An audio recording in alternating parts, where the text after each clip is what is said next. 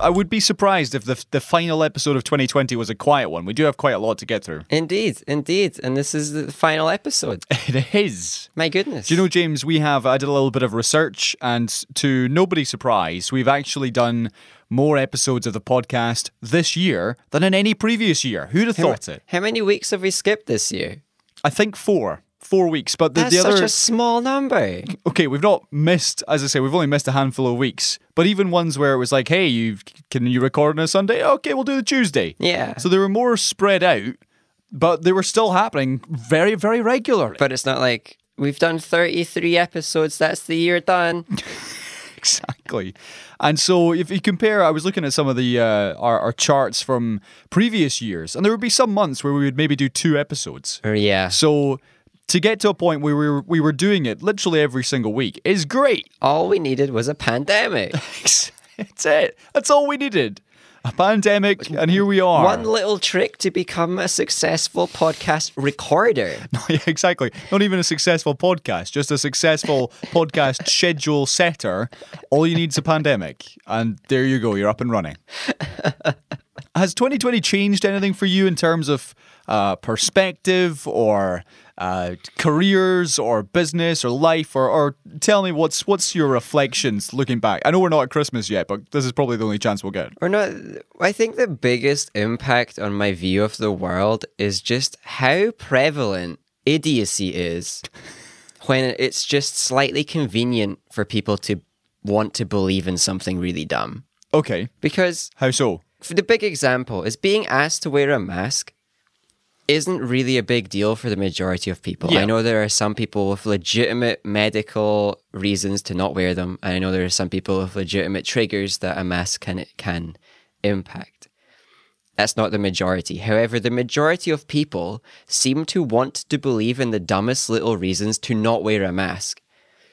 And it's just for convenience. So, Yep. so I'm not surprised that people are dumb. I'm surprised that people choose to be dumb just so they can make one aspect of their life a little bit more simple. And like, I wonder sometimes, is it just because people are realizing that dental care is quite difficult and oral hygiene is more difficult than brushing your teeth simply, and that wearing a mask highlights this to them, and they have to breathe their own fumes for the first time in their life, and therefore they want to make easy excuses to get out of wearing a mask? It's genuinely confusing. I've stolen that joke from, I'm sure, 1,000 toothpaste adverts from by now. Yeah, I'd say for me, in terms of a world observation, it's the kind of year where there has just been a massive jump in people diving into conspiracy theories head on. Yeah. I now know of somebody, indirectly, who is not getting the vaccine because they believe there's baby fetuses and fecal matter in the vaccine. Total nonsense. But I do actually know someone who believes this now. And this is something that in years previous I would have said, no, it's very much on the fringes of society. It's very much a minority view. But 2020 has shown me that actually anything's possible. If you start a thread on Reddit saying that somebody made bat soup and that's how we're now in lockdown 2.0. The wrong kind of anything is possible. It's like the invert of what we all wish. Like, we all do wish that anything was possible, wherein, like, if you put your mind to it, you can achieve great things. If you can dream it, you can do it. No, if you put your mind to it, you can believe the dumbest trash just to make you feel a little bit more secure in the world because you don't want to think about politics. Do you know, James, just a tangent here. I once gave a talk at my old uni alongside a Commonwealth gymnast, right? Who I believe was Scotland's first ever Commonwealth gymnast to win a medal in 1996. Okay. Or 1994. Right. Something, a year in the 90s. And he gave a great little talk for 20 minutes or so in which he ended by saying, essentially, if you can dream it, you can do it. Right. And I went to give my little talk, which was basically set realistic goals. And I said something along the lines of, you may dream of being an astronaut, but let's be honest here, you're at Glasgow Caledonian University. It ain't gonna happen. Or you may dream of being the fastest person on Earth, but again, you're studying at what used to be a college in Glasgow. If you were going to be the fastest person on Earth, you would not be here. So you've got to set realistic goals. Yeah. Instead of this idea of, this very brief tangent, of anything you set your mind to, you can do. No, you can't. That's not true. It's not. We shouldn't be telling people that because you're setting people up to fail. Yeah, However, if you wanted to believe in a conspiracy theory, you can do that real easily, apparently. Just anybody in the world is capable of embracing the biggest conspiracy. And it's mind-blowing, because it's the same people that won't blame Boris for messing up and won't blame the Tories for messing up. They'll believe massive conspiracies just so it won't be the government's fault. Indeed. Well, back to 2020 reflections. I would say, James, just before I pass the mic over to you here. Sorry, there are also insane people who don't like Boris. Just putting that one out there as well. Okay. Good. Yes, of course. You can get these views from every available outlet, not just Tories. So, James, just on the personal side of things, I would say for me, yes, what I noticed is that in a year in which I was actually confined to my house, like most people, for the majority of the year, I actually ended up being, I would say, busier than I was last year. And okay, fair enough. I wasn't in Madrid or in Nice or in lovely places having lunch outside, but actually, because of all the changes that I had to both my main business but also my freelance stuff, I was actually having to just dig new trenches to find out new ways of making money. Yeah. And so was the business, and actually ended up working far over my contract, which, had the pandemic not happened, I'm sure it would have just been another straightforward year, successful year. And that was a strange one for me, because as soon as I saw lockdown coming in March, I thought, all right, this will be nice. I'll get a chance to write some music and, work on my running, or all these different things I had in mind. And my to-do list is still unfinished. Yeah. The DIY in this flat is still unfinished because I've been so busy. Yeah. And that, it frustrates me, but I get it at the same time, in that if I hadn't put in the work and the effort, then I wouldn't be where I am at the moment, or the business wouldn't be where it is at the moment. So I get that, but it does still annoy me. Yeah, I find that that's one of the big differences between being employed for a mega company and working from home, and kind of being a contractor and working from home, is the mega company has a bit more support and therefore a bit more stability, and therefore people who work for those companies and worked from home actually find their lives being a bit more flexible. Yeah. Whereas other folks who are more used to contracting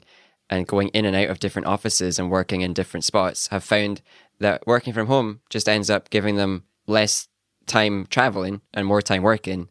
And oftentimes it's for businesses that are struggling a bit more to adapt to pandemic times, and therefore are having to put in more and more hours and are asking for more and more from their employees. And I've seen this in other industries, that companies are scaling back but somehow expecting more work to be done. Yeah. So there is this awful balance, but it all comes back to, why didn't the government support anybody? If the government gave everybody support, we wouldn't have had people so worried about losing money, and we would have had people just not working normal hours. If the government supported businesses better, we wouldn't have had businesses asking their employees to work huge amounts of overtime for zero extra money, because there was no extra money, but the company would collapse otherwise. And it's because there wasn't support. So you're an example of a lack of support, I would say. Well, James, we are making the classic Seesaw mistake of running our preamble into the actual show. So let me say, welcome everybody to Seesaw Parade episode 232. It's the final one of the year. It's a good number. I'm Colin, and he's James. Indeed. And this is, of course, still your least favourite podcast. Wait, that's not right. What? That's not the line. That's absolutely not the line. I think it might be the truth, though. Your new favourite podcast. No, least informed, maybe. Least informed, longest running season 1 of any Scottish entertainment /news/movies podcast in existence. Thank you very much for listening. Really do appreciate it. And if anybody out there would like to get in touch with the show, as the people I'm about to list off have, you can do at Seesaw Parade on Twitter, seesawparade@gmail.com, or like Stu Manchu did on SoundCloud, you can actually leave comments on the track. Oh, wow. So somebody left a comment on a track? Yeah, and I wasn't a Russian bot this time offering sexual services. It was great. What? I was very surprised. It wasn't just that I like this track, please follow my account. XXXXX. This beat is sick. I particularly love the drop at 32:47. No, it was actually a comment, which was Stu Manchu was saying he was surprised that this was still the preamble and that he'd actually finished all his popcorn before we got to the good bit. So good. I apologise. Good quality feedback, just like the trailers. I see what you did there. But very, very well done. Yeah, thank you for your contribution. Izzy was asking James to clarify your fries scale. You compared a film to a cup of fries. A cup of fries. And so Izzy is saying, for example, Five Guys fries, which is clearly a 5. It's the best. You got Chick-fil-A 4, Burger King 3. Where do you stand on your cup of fries ratings? Well, my fries rating had a different angle. I like this angle. I mean, I might have to adopt the comparing it to a type of fries. My fries was more like fries on the grand scale of food. Okay. This film is like a cup of fries on the grand scale of, are you eating just straight a scoop of peanut butter out the jar to, are you eating at a gourmet restaurant, right? I'm not going to be upset that I'm eating a cup of fries, but it's a cup of fries. That's what I read in it as well, but I guess Izzy was looking for some more detail. But thank you for getting in touch. Yeah. My question to Izzy would be, where would a homemade cup of fries be on this list of establishment fries? Because I don't have any establishment fries in this pandemic. It's a good point. I would say Scotty Dog steak cut fries are my go-to. They're very, very good. And that would be your 5? That would be like my 4.5, because Five Guys fries are very good. And are we allowed to put like sweet potato fries on this list, or is that for a different list? That's when you're going to like 10 stars. You're really gonna have to expand your list at that point. Yeah. Okay, that's one for a further discussion, but thank you for your contribution. Shanana Beatty saying that you, James, are officially her favourite. Yes. And she's lost all trust in me due to my absolute distrustful stance against salted popcorn. Well, the thing is, Shanana and everyone else, salted popcorn is, as my grandfather would say, off the devil. It is deeply unpleasant and should not exist. It's just so good, though.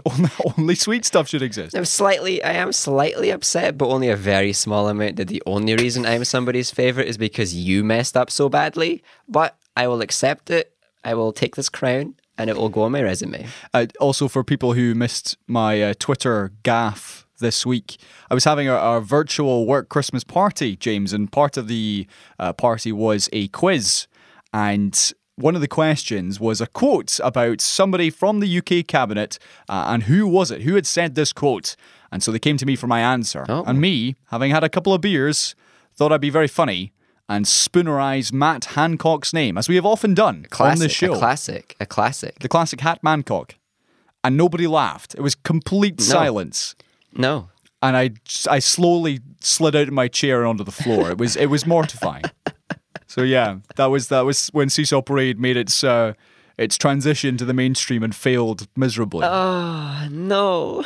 One final comment, ML was saying after my review of The Office Season 3, saying I enjoyed the show, but still not on the Michael Scott train yet. She said that his character develops as he deals with his various insecurities. Wait till you get to the Pam's Art Show episode. You'll see a lovely, genuine side to him. Now, Mel, that episode is actually in Season 3, so I did come to it, and you did jog my memory in that was a nice thing. That was a nice side of him. So there you go. Perhaps I was a little bit too harsh, and I'm already a few episodes into Season 4, and they are, again, giving him more light and shade in comparison to the first couple seasons. So I am getting there, but it's a very slow process.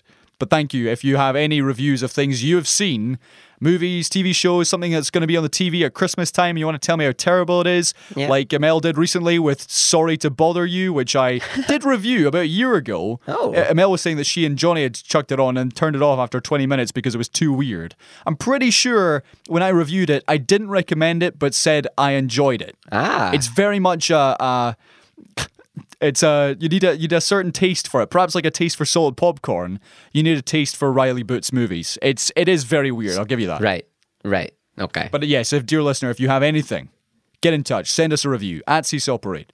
Okay. Right. Well, on that note, let's actually get into the show proper, because Christmas, James, is just around the corner. Just around. What kind of a corner is it, though?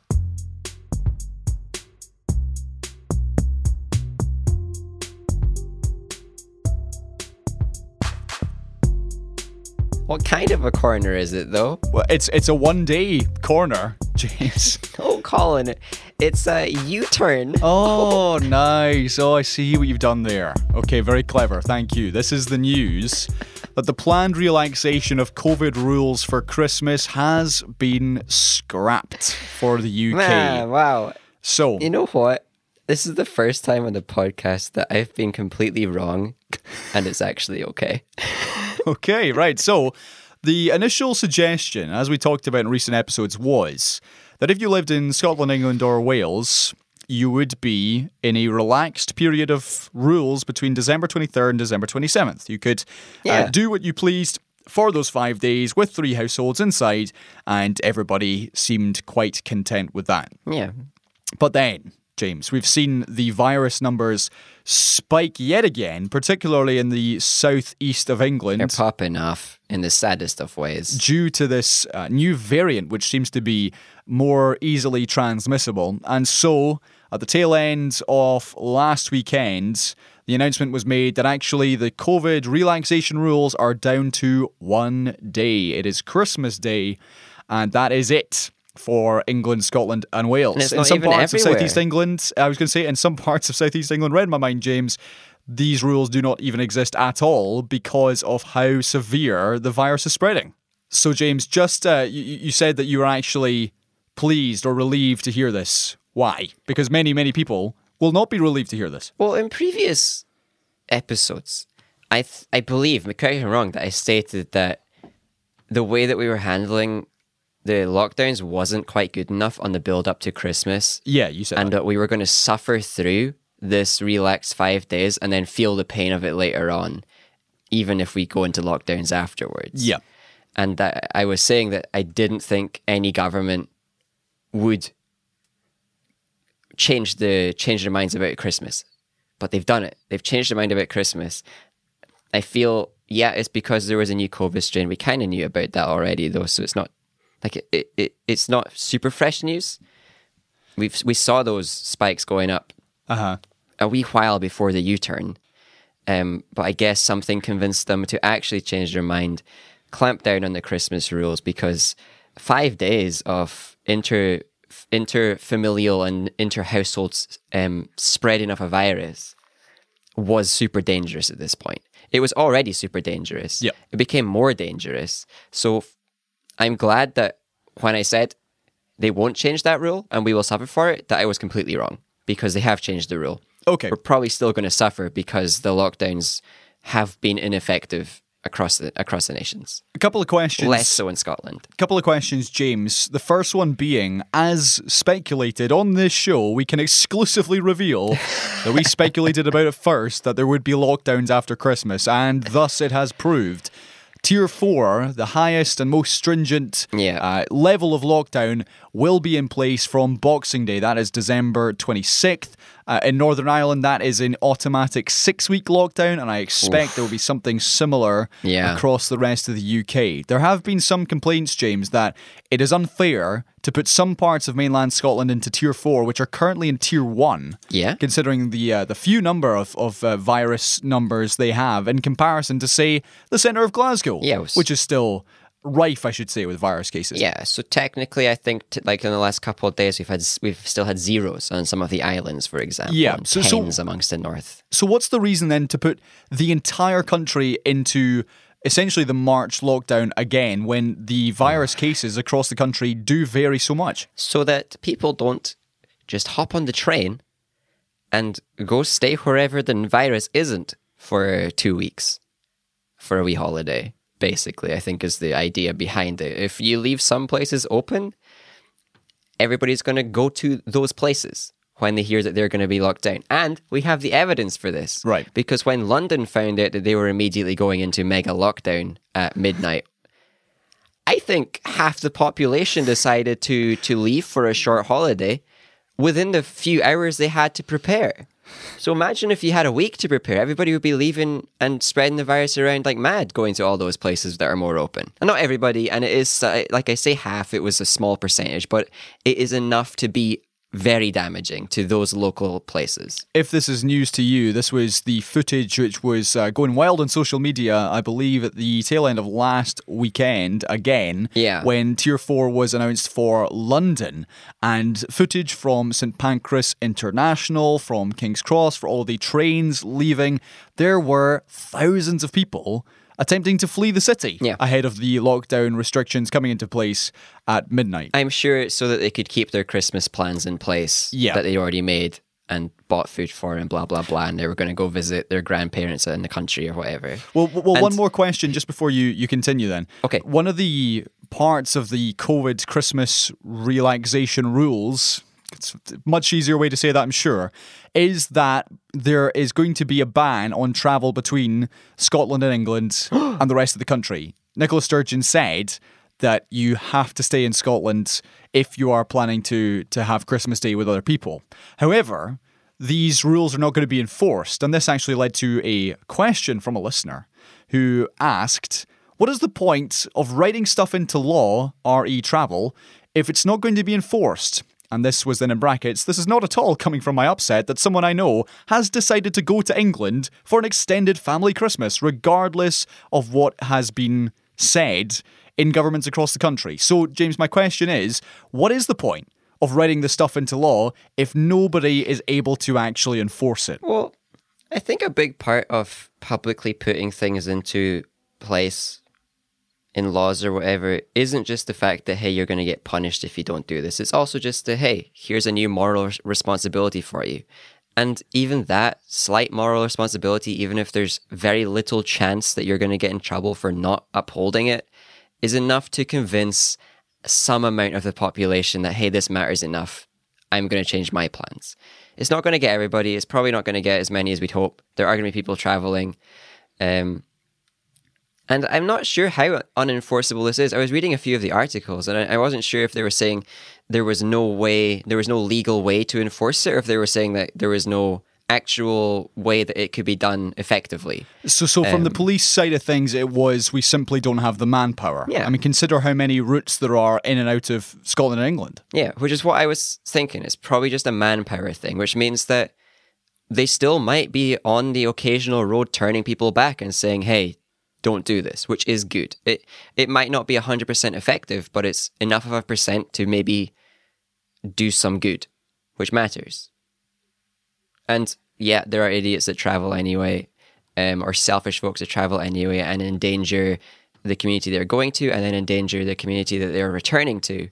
And it's a shame that there's not much else you can do to discourage those folks. Okay, linked to this just before we move on is the news that countries across the world, dozens of them, have banned flights coming from the UK due to this new variant of the COVID-19 virus. So, James, this actually meant that a lot of people who, as you say, had Christmas plans were then further scuppered because they actually had to stay where they were. Yeah, but why are you making Christmas plans?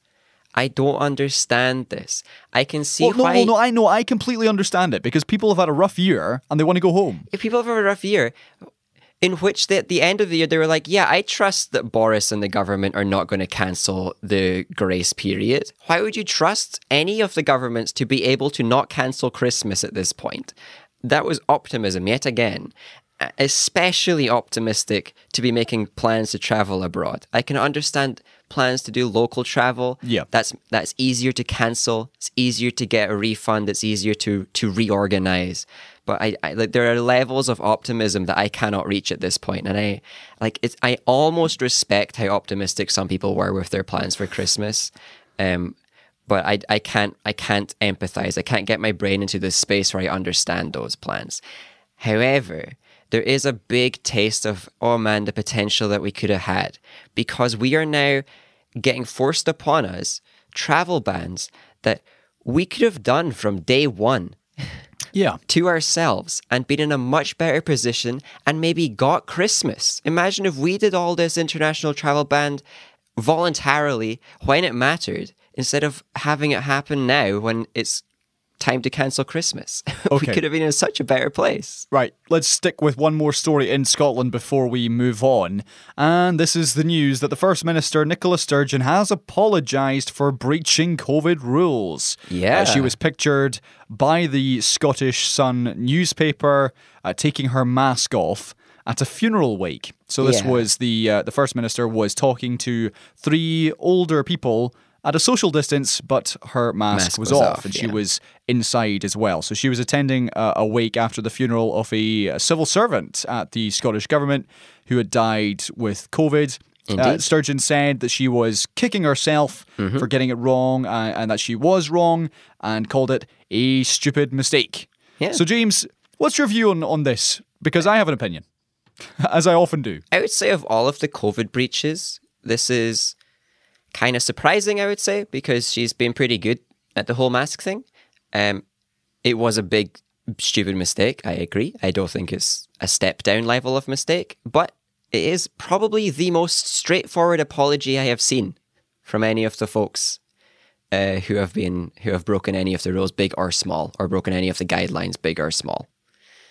But I'm sure there will be Twitter groups going about trying to get polls signed to have a vote of no confidence in Nicola for this, because it is a mistake.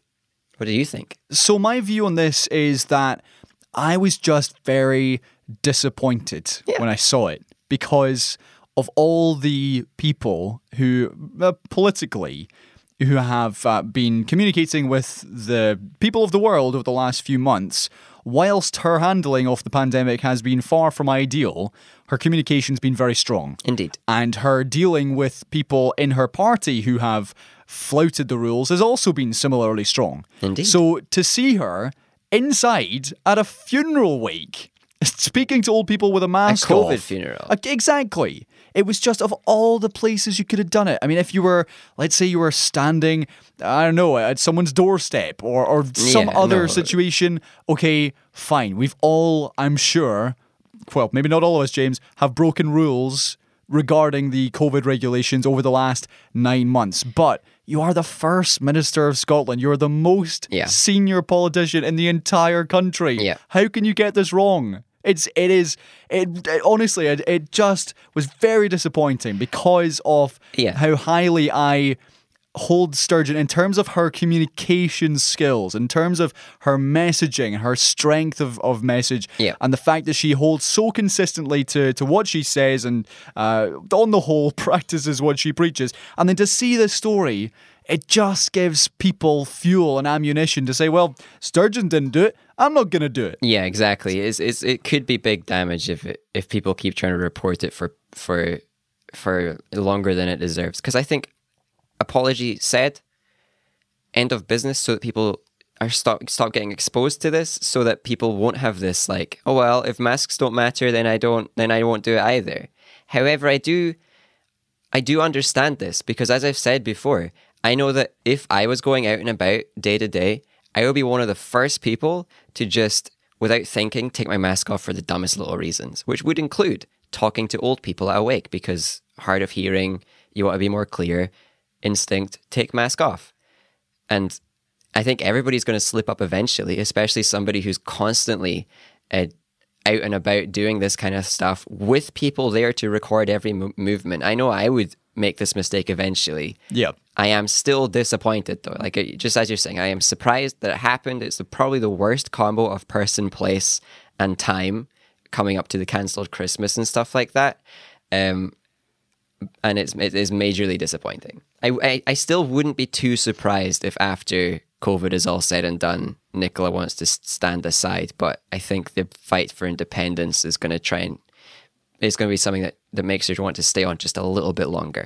It is one thing I considered. Would this be enough to make her resign, or certainly announce that she'd be standing down at the end of the pandemic? Because this does actually give her an out. It's not a very strong out, but it means that after the last 9 months of what I'm sure was countless sleepless nights and probably the most stressful job in the country, indeed, then you actually have a decent enough excuse to actually say, you know what?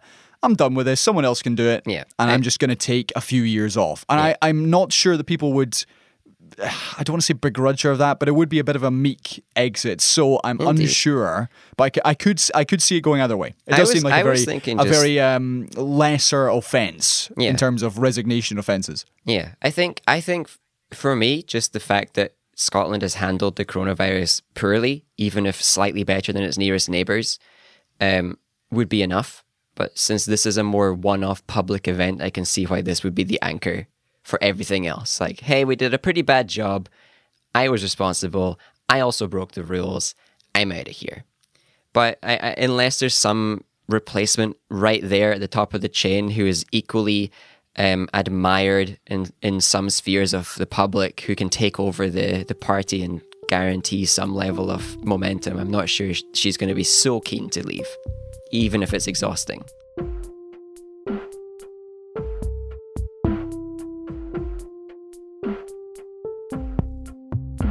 Okay, James, sticking with COVID for one more story. Oh boy. And we'll go to the south of England, where the first trucks have started leaving a temporary lorry park / airport in Kent after France reopened its border with the UK. So this is the news. Soft reopening. 4,000 lorries have been stuck at this airfield after France closed its border on Sunday amid this concern over this new fast-spreading variant. So then on Wednesday, France ended the ban on the UK arrivals on the condition that the haulier drivers had tested negative for a coronavirus test. Yeah, exactly. But this, preceding all this, drivers had been fighting with police this morning as they waited for test results. Grant Shapps, who's the Transport Secretary, he warned of severe delays. He urged people to avoid travelling to the area.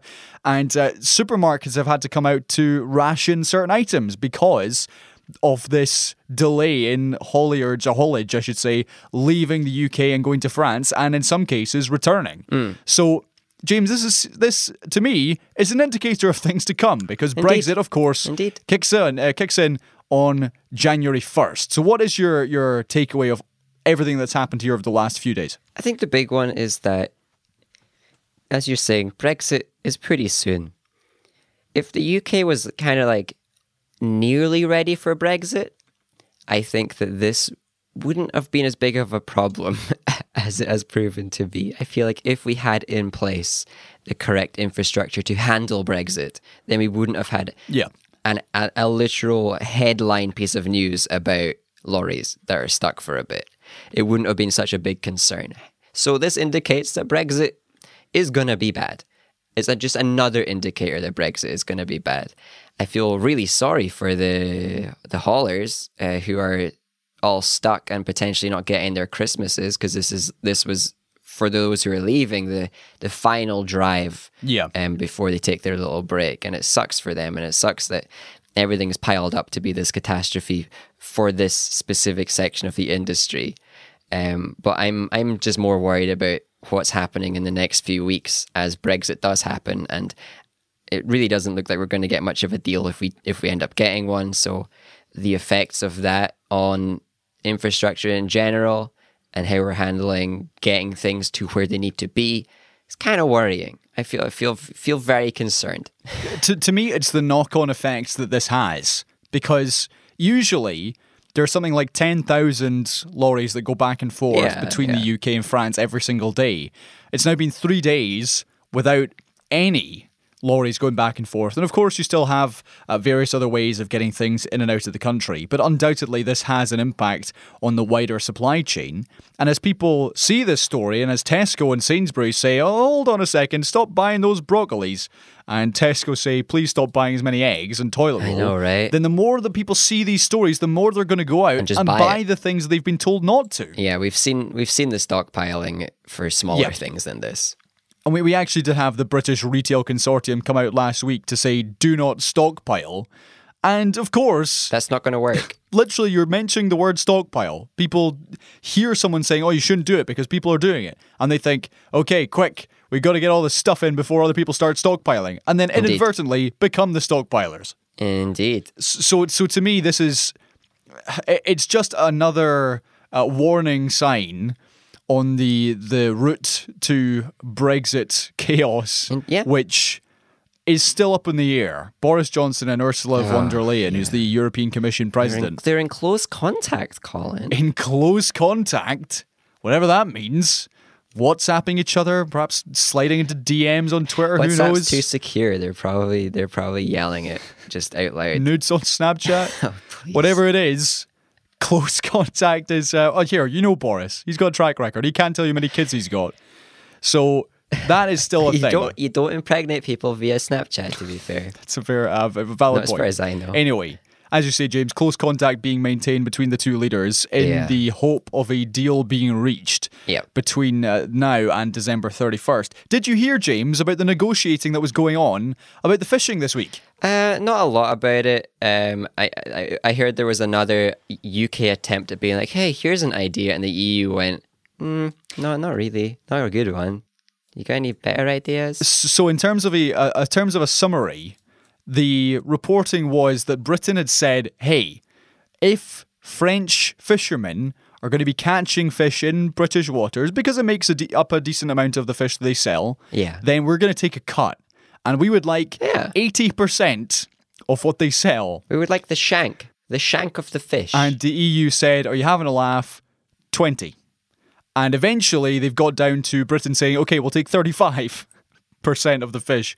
And the EU are saying 20, 27, 28. So there's still clearly some distance off. That is a classic negotiation, though. This one is the most real feeling negotiation. But I'm thinking like Britain saying, hey, if you buy a fish here, we're going to take 4/5 of it. Are you kidding? It's our fish. Sovereign waters. They're lucky they're getting a percent of it at all. It's the Queen's fish. They're lucky we're not getting out the big guns and just sinking all their vessels. That's Elizabeth's haddock. Something like that. Aye. Okay. It's just all these things that they're a big stick for the deal, because as much as the Tories and Boris don't really want the best deal possible, they want one that will save face with the populist vote so that they can continue to be the Brexit party forever somehow and keep blaming Europe for a problem. So they want like a weak deal that makes them look like they fought hard and the EU are the bad guys. So in this instance, EU are asking for too much of a percent of the fish that they caught kind of near us. They're the bad guys, not us, and it's going to work because somehow, even after everything's gone bad, we got too many people dead from a virus. We've got Brexit going real poorly. We've got Christmas cancelled. The Tories are still polling at like 40-ish%. They're still winning. Their base vote is insane. I think Labour today on one of the polls has more of the vote. Okay. And it's mind-blowing to me that it's close. Right, and just to add to that list of horror stories, one more for you. Indeed. And thankfully it's away from COVID and Brexit, but it's equally bad. This is the news that more than 1,200 people in Scotland died of drug misuse last year. Mm-hmm. This is the worst rate in Europe. By and a it's long 3.5 way. times the rate of England and Wales. It's a rate of almost 4 people a day. And the highest number of people dying were between the ages of 35 and 54.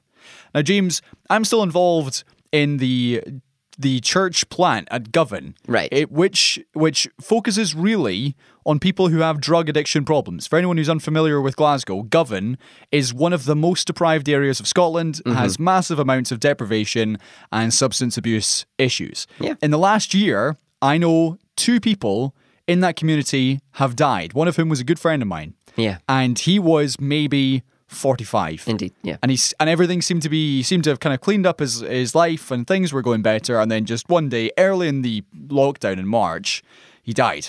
That was that. And these figures are actually from 2019. They're not even from this year. I know this. So next year is going to be even worse. Yeah.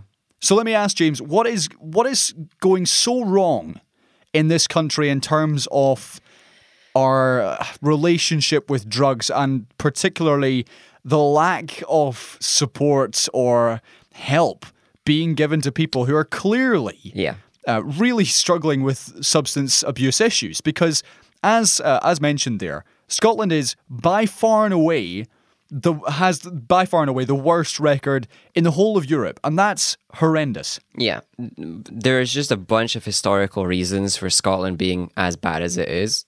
A lot of that is to do with insane amounts of deprivation, insane amounts of poverty in places where maybe there used to be enough wealth to support some families. And then all the industries moved because of things. And then those areas became super poor. And with poverty comes addictions, crime, all the rest. That's just a thing that happens. So if you are not effectively tackling poverty, you're going to eventually see increases in all these things. And that happened decades ago. And now, decades later, a lot of these people who got themselves in these really bad situations and have not had adequate support since are in a slightly more aged body, either re-entering the drug taking life and finding that it is the end of their life, or are seeing everything come to an end because of a continued drug use. The UK in general has a massively outdated drugs policy. Scotland can't change its drugs policy. That's still reserved to Westminster. So that leads me on to the next question, which is, what's the solution here? Now, first of all, this whole issue is so intractable. You need a variety of solutions. There's not just one size fits all. Yeah. But one of the main strands that have been pushed over the last few years is that you would get safe injecting facilities in the likes of Glasgow, because stuff that has worked in other countries for decades now. Yeah, the overwhelming majority of deaths have occurred in the west of Scotland. So that's the Glasgow and Greater Clyde area. It's Ayrshire and Arran. It's Lanarkshire. Yeah. It is predominantly the west coast of this country. Yeah. So this suggestion is that you would get these spaces like you get in Portugal and the Netherlands, where people can come to inject heroin safely with sterilized needles, with people on hand who know what they're doing. Yeah, because clean drugs, with clean needles, with clean everything. Yeah. Because ultimately, a huge reason why these people are dying is both because they are essentially taking a poly drug. They're injecting something and then also combining it with prescription medication and alcohol. Indeed, yeah. But also due to the fact that if they're without these safe injecting facilities, they're in some sort of back alley with rats and rubbish and all sorts of horrific substances round the back of an alley in the east end of Glasgow. So what's the alternative? If people have these issues, which they clearly do, and there are thousands in this country, then what, are we just going to let them continue to do that? Or can we actually address the issue and say, here's a space where you can come and inject your drugs safely? I don't understand what the problem is with that. Yeah, and not only that, it's the goal of them isn't just to give people a safe space, it's also to get them on the record, to give them a space where they can come to find help, to get rehabilitation, to end their addictions and stuff like that. It's a centralized area of support in all of these local, wherever they would be. I'd say for the SNP for Scotland, it's just about actually funding stuff. For some reason, the SNP, in a lot of instances, just really likes trying to make things super centralized, super efficient, super far away from the public, and with smaller budgets because it looks better. And I know that this is in big part due to trying to fit within the tax structure of the UK. And we can't really do much about that, even if we got tax powers. But they have been cutting funding for these drug rehab centres for years. They have. Indeed, that's what I'm saying. So the method of the SNP doesn't work here. The SNP needs to stop all this centralisation, needs to stop all of the funding cuts. We just need to embrace public spending, even if it puts us even more in debt to the rest of the UK, because the people down south who have control over more drug-related policies aren't going to change them.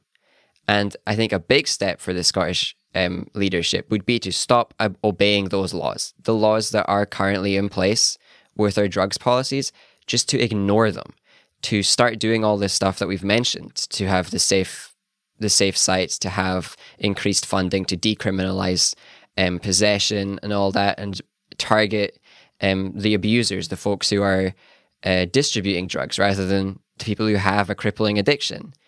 We should, and there's all those things. And I think that the response from the Scottish government for the first time has been something of a, hey, we're going to actually start trying to take care of this. they haven't really admitted that a lot of this is their fault, and they haven't really pointed fingers at where it's at fault elsewhere. They've just said, hey, we'll try and fix this. Yeah. And that's a step. We might see some improvement, but because of the way this drug stuff is, it's going to take decades to see if it's effective, or to see which parts of it are effective and stuff like that. Yeah. Okay, moving on because time is ticking away. Let's go over to the States, where President Donald Trump has continued to grant full pardons to dozens of people, including George Papadopoulos, who was a former campaign aide who was jailed, pleading guilty as part of the investigation into Russian meddling in the 2016 election. Trump also pardoned Alex van der Zwaan, who's the Dutch son-in-law of a Russian billionaire. Van der Zwaan was sentenced to 30 days in prison and fined 20 grand for lying to the Mueller investigation. James, these names are just a wave of pre-Christmas announcements from the White House. 15 people have been, their sentences have been commuted, either in part or entirely. And this list also includes 3 former Republican lawmakers. Yeah. And various US service members who had been convicted of killing Iraqi citizens. So, what's your thoughts on this, James? So we're pardoning war criminals, corrupt politicians, people who are stealing money from charities, people who lie to investigations.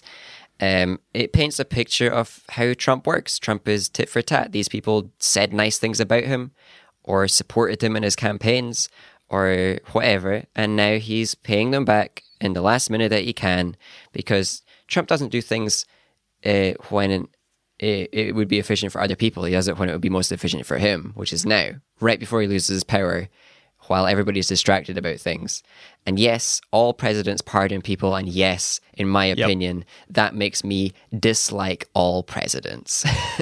This is a pretty bad example of it. Trump is pardoning the entire wrong people, the people who wouldn't deserve it, even in the slightest. And I expect we're going to see many more names added to this list. Yeah, he still has another 3 and a bit weeks to go before Joe Biden is sworn in, who has said, by the way, that in the first 6 months of his presidency, he'll be asking all Americans to mask up.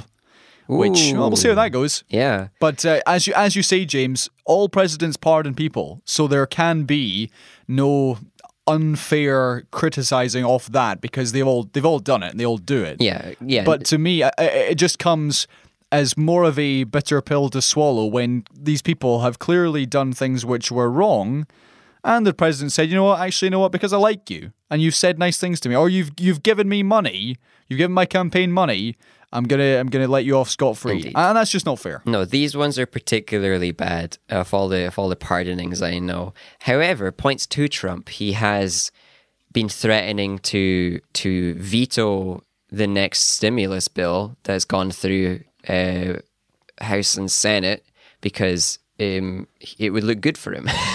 Basically, the one time that Trump's pride might come in handy is that he's demanding that the people of the US get more than $600, or he'll veto the bill. Interesting.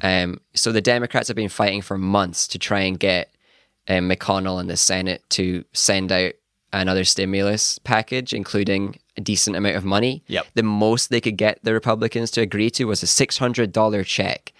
And that was it. And then the Democrats tried to praise it and be like, yeah, this is good, because the Democrats have no backbone. And they should have been saying this isn't enough, even if they were signing it. But now Trump, wanting to look good in his final few weeks, might actually get people more than enough money to pay, like, maybe rent. Oh, good. Well, that is good news. So, hey, we'll see how it goes. McConnell's not been nice enough to Trump, and now Trump is giving him a little backstab, and it might work out for the benefit of some people for once.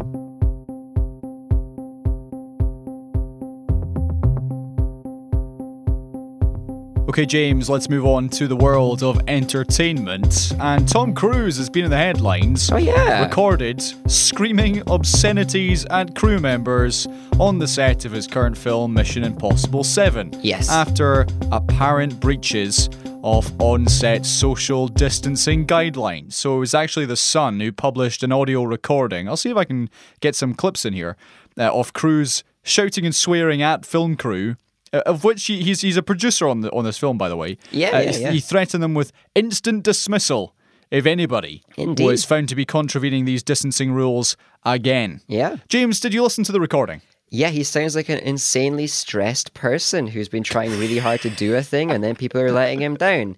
He also sounds a bit delusional, but then again, Scientology. So he probably is. I'm not surprised he can scream so good. He literally does it in films. Oh yeah, it's like two and a half minutes of just full on yelling. Yeah, I'm pretty sure he did that in. And I mean, in terms of the physical side of things, that's impressive. He does all his own stunts. Oh, I forgot the name of the film. What's the stellar comedy about? Tropic Thunder. Tropic Thunder. He plays a producer who just yells down the phone the entire movie. I'm pretty sure that now we're seeing that film was just him living his best life. Okay, well, just on the actual kind of wider side of things here, the point that Tom is making is that the movie industry has had to jump through hoops and hurdles to get to this point. So anyone who's endangering that needs to go. Does he have a point? Yeah, he's got a point. I guess. Like, yeah, he's having to call a lot of people and use a lot of his influence to give Hollywood a different set of rules to everybody else. And even then, people aren't letting the Hollywood rules be enough for them. Like, I think it's kind of scummy that a bunch of big business and in all sorts of areas of the world are able to get themselves a different set of rules to, everyday small business. I think that sucks. But yeah, he's got a point. If you've managed to squeeze out a few extra rules by calling people and influencing them with your insane amount of power, it's a bit disappointing if people won't adhere to those rules and you actually end up getting cancelled again. Okay, let's move on. The news from the world of Disney this week is that legendary actor Tim Roth is returning to play Abomination in She-Hulk, which is going to be a Marvel TV show. Now, cast your minds back, everybody, to, I believe, 2009? Like a decade. Which was when The Incredible Hulk came out. This was when Edward Norton was playing the role of Bruce Banner. Tim Roth... In a somewhat interesting film. Yes, it has it, yeah. I reviewed it at some point this year. Yeah. Tim Roth is the villain in this. He plays Abomination. He's basically just an English assassin who is so severely injured by the Hulk that he has to take some weird-looking injections, and it makes him just a bad Hulk. It makes him also Hulk, The last we'd heard of him, he was in some sort of top-secret prison. He was in S.H.I.E.L.D. jail. In S.H.I.E.L.D. jail, indeed. So, was he going to be an Avenger? Maybe, but he's in jail anyway. Well remembered. So he is being brought back for this TV show. James, my point here, before I ask you if you have any thoughts on this, is that, okay, great, Tim Roth is a wonderful actor.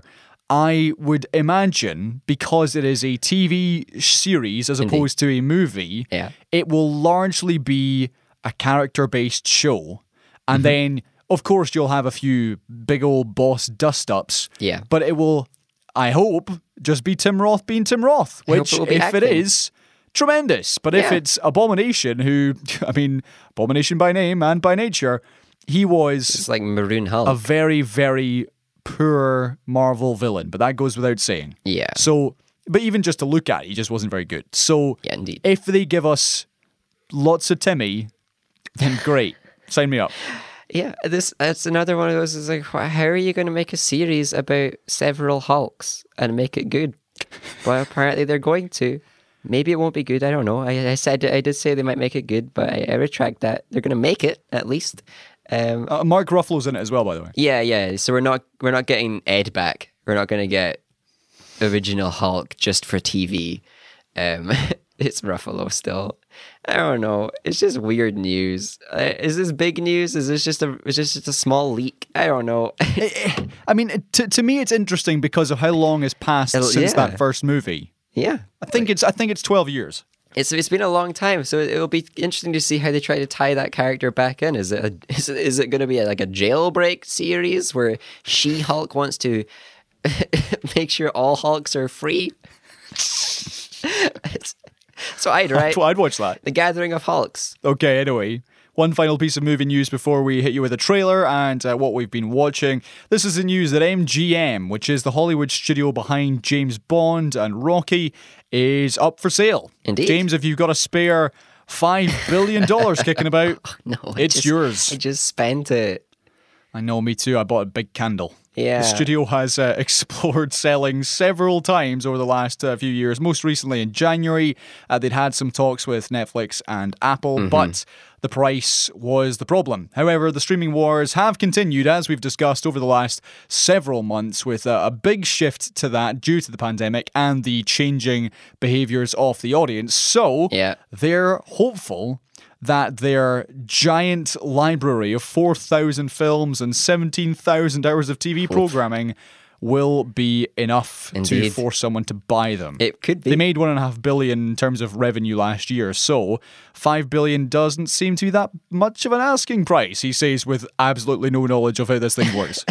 No idea. They have also gone bankrupt pretty recently and stuff like that. So it'll be this, I'm sure, will help them. I hope it doesn't go to Disney. That's my only prayer, is that we don't just see Disney carry on lapping up every single strand of all industries.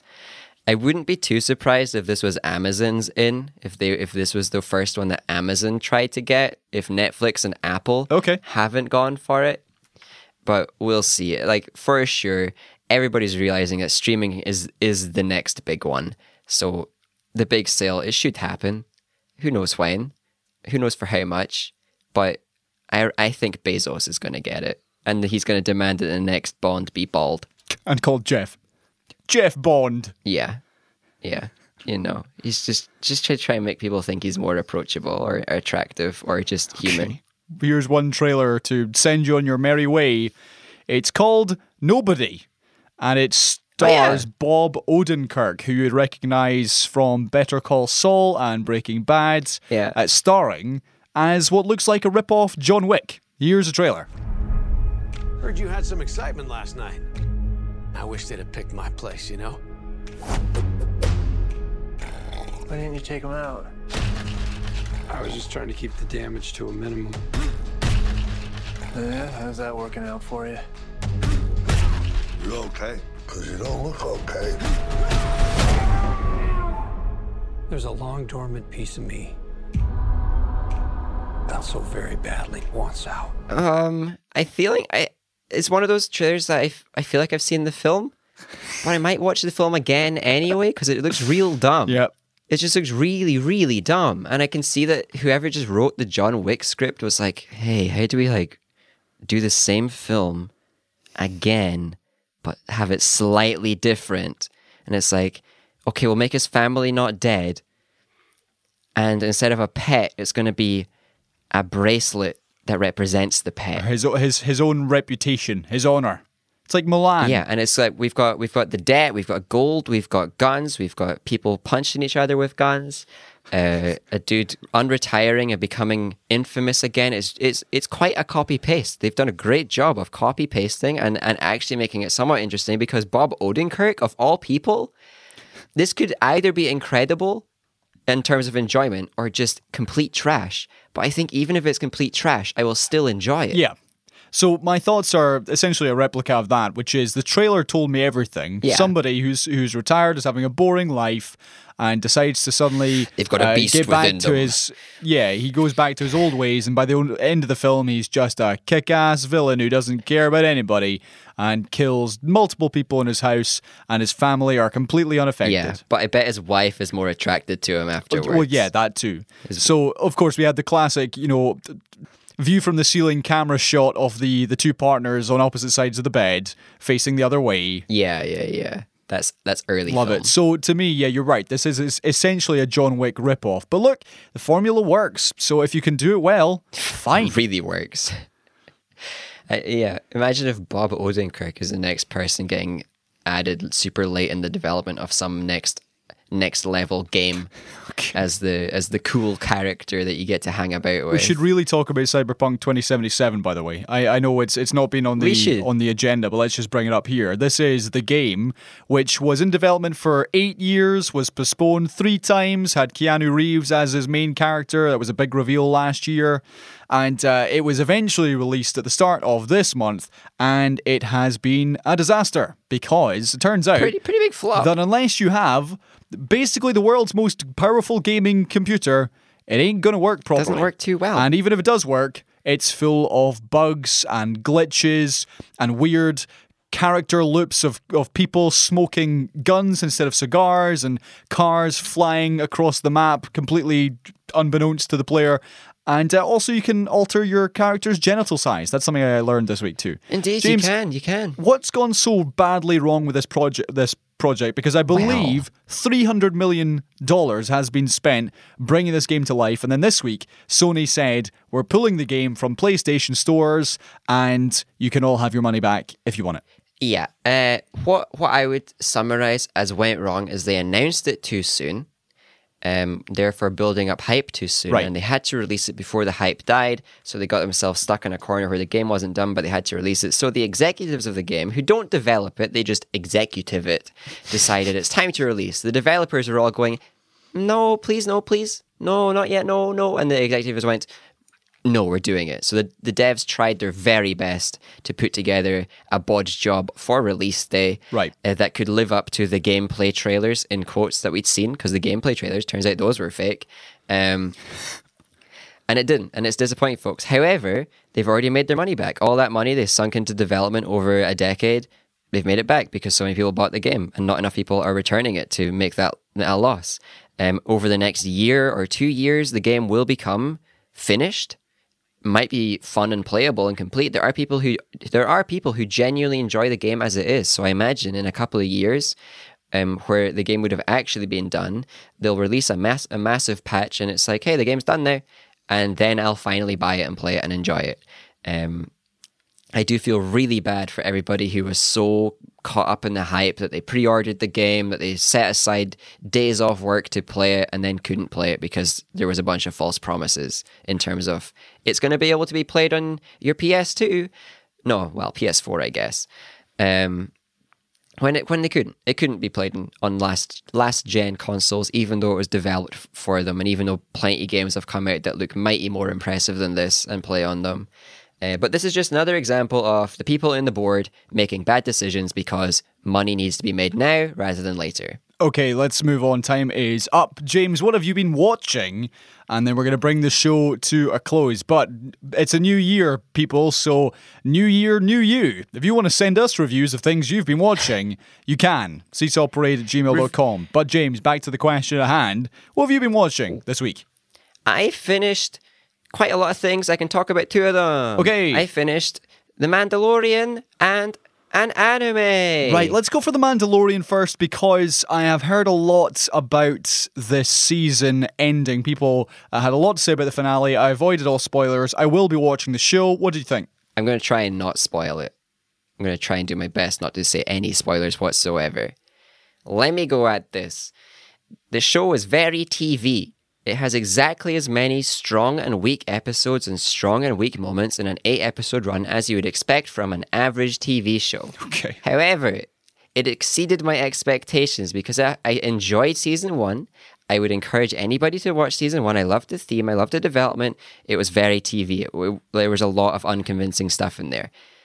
This time around, I was like, well, season 2, they're just going to like double down on Baby Yoda, and it's going to become a joke of itself, and everything's going to be flanderized and stuff. And I thought that's what they were doing in the beginning, and then they didn't. They undid their flanderizing. They undid their doubling down on some light jokes and bad content, and they made an actually good show for several episodes. There are some, again, every episode I found myself overall really liking, but most of them I took a bit of warming up to. The early game in most episodes is weak. The story that ties them all together is a bit weak and a bit slow.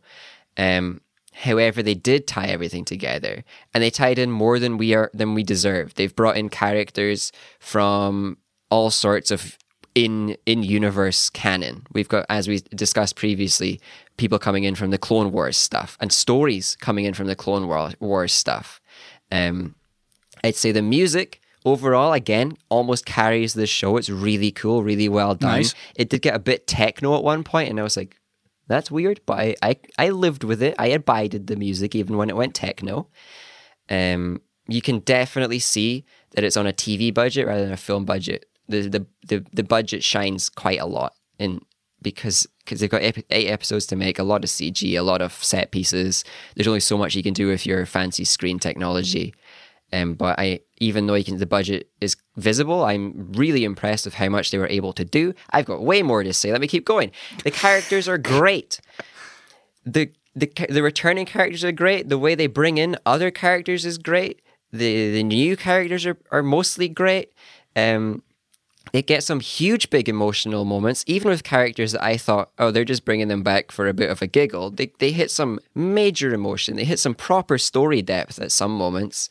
There's an episode where this shouldn't spoil it. There's an episode where they need to infiltrate the Empire, and there's a whole minutes of big drama, big acting, big emotion, and I loved every second of that. So overall, the show still got about as much filler as I expected, but I loved it. And they really nailed a few key elements that made me convinced that if the Star Wars movies cared about as much as this show does, they would have been successful. Because while it's got a lot of flaws, it feels genuine. This show feels like it is an actual fan of its material rather than the Star Wars films, which I felt were kind of just like money grabs and not a fan of the material. Fair enough. Okay, I'm going to give you one quick fire review of the one film I've rewatched. It is the next in our Marvel watch along. Graham's seeing it for the first time. I've seen this actually for the second time, only the second time. It's Black Panther. Hey! The cultural juggernaut which swept the globe in 2018, if I'm not mistaken. Yes. Chadwick Boseman, of course, is the leading man in this, but it has a wonderful cast, including the likes of Forrest Whitaker, Lupita Nyong'o. You've got a whole host of talented people in there. I believe Martin Freeman is also back as Everett Ross, and Michael B. Jordan as the antagonist of the movie, Killmonger. Indeed. And also Andy Serkis playing reprising his role as Ulysses Klaue, the South African dude missing an arm. So this movie, I remember watching it at the time and saying it was good, but I didn't quite get the hype. I got more of it this time. I'm unsure. Maybe it was just the distance between, a couple of years have passed since all that hype train pulled into the station. So I could totally get why this felt like such a moment. Yeah. For huge, millions of people across the world. I can totally see that now. And as a Marvel film, it is better. It's much better. It is doing something new, and whilst the plot develops as you expect, and whilst we get that totally ridiculous CGI fight at the very end, totally poorly executed CGI fight at the end, falling through midair, fighting in midair, and of course landing on your feet and looking like a PlayStation character. Precisely. That was the biggest gripe I had, which was CGI boss fight at the end. However, the performances from everybody are tremendous, and the theme's great. Fantastic. And also shout out to Sterling K. Brown, who plays a very, very minor character in the opening scene and also in a flashback scene later. He is a powerhouse actor. He's one of my favorites. He is maybe on screen for 6 minutes, and he is so good in this. So all in all, Black Panther's great. Really, really liked it. And Marvel clearly were taken by surprise as to how successful this was, because by the time it came out, they'd already shot most of the Avengers Endgame and Infinity War, and suddenly Black Panther's role had to be massively boosted up because they were just taken by surprise as to how good it was and how much money it made. So in terms of its movie making, in terms of where it stands in Marvel, Killmonger as a villain is actually very good. He is good. He's certainly up there with justified villain, with the best. Yeah, with great reasons to be a villain, and people in the movie agree with him, and you can see why. So he's someone with light and shade, and Black Panther himself and his father, who is also phenomenal in this movie, they are all played with shades of grey in their character, and it's great. So heartily recommend Black Panther. Really did enjoy it. Okay, James, one final review to send us on our way and to chuck 2020 down the stairs and lock it in the cellar forever. I finished the most recent season 4 of Haikyuu, that volleyball anime that is incredible. Hooray! Now, due to the pandemic times, animation studios are struggling a wee bit. Okay. So Haikyuu, amongst other shows, is one that has kind of outsourced some of its episodes and some of its moments to other animation houses so they could get the show done, and that shows. There are episodes where the art style is a bit poorly executed or the motion is a bit poorly executed. Okay. So you can see where there was restrictions due to pandemic, but I can forgive that. I'm just glad they released it. Because of that, there are stronger episodes and weaker episodes, but that's fine. Overall, the season, I loved it. Very, very strong story, even though it's the same old, hey, kids playing volleyball, how are they going to win? Yep. Hey, this is how this team won and this is how that team won. They keep developing their core characters in new and cool ways and expanding their capabilities on the court with justified reasons rather than just giving them a new superpower move suddenly. They actually justify every improvement in their own characters. Nice. They introduce even more new opposing teams full of characters that are interesting and not just a copy-paste of previous opponents. I'm continuously surprised by how many different types of character you can have play volleyball and play it differently and it be convincing. One of my new favorite characters of the whole show is the captain of the main antagonist team in this season. Okay. An absolute brilliant character because it's just somebody who isn't a star, but yet they're on with the best team and they're the captain of the supposed best team. So they kept the matches progressing in interesting ways. Even if I could predict some of the endings to things, everything was executed really satisfyingly. There were huge emotional moments that were done cinematically. And I recommend this show still, even though it sounds dumb. It's a volleyball anime. It keeps impacting me, and I really like it. Okay. Well, there we go. What a lovely, heartfelt way to end the show. James, thank you for your time. If you have seen this show, my girlfriend's written a couple of articles about it. Send me, ask about them. I'll send them to you on Twitter. Even better. Or, James, send me the links and we'll tweet them out. Indeed. Okay. Well, all that remains for me to say, James, is thank you for another year of your company. It's been great. Oh, I know. I'm so glad we do this. Me too. Thank you. It's good fun. It's very good fun.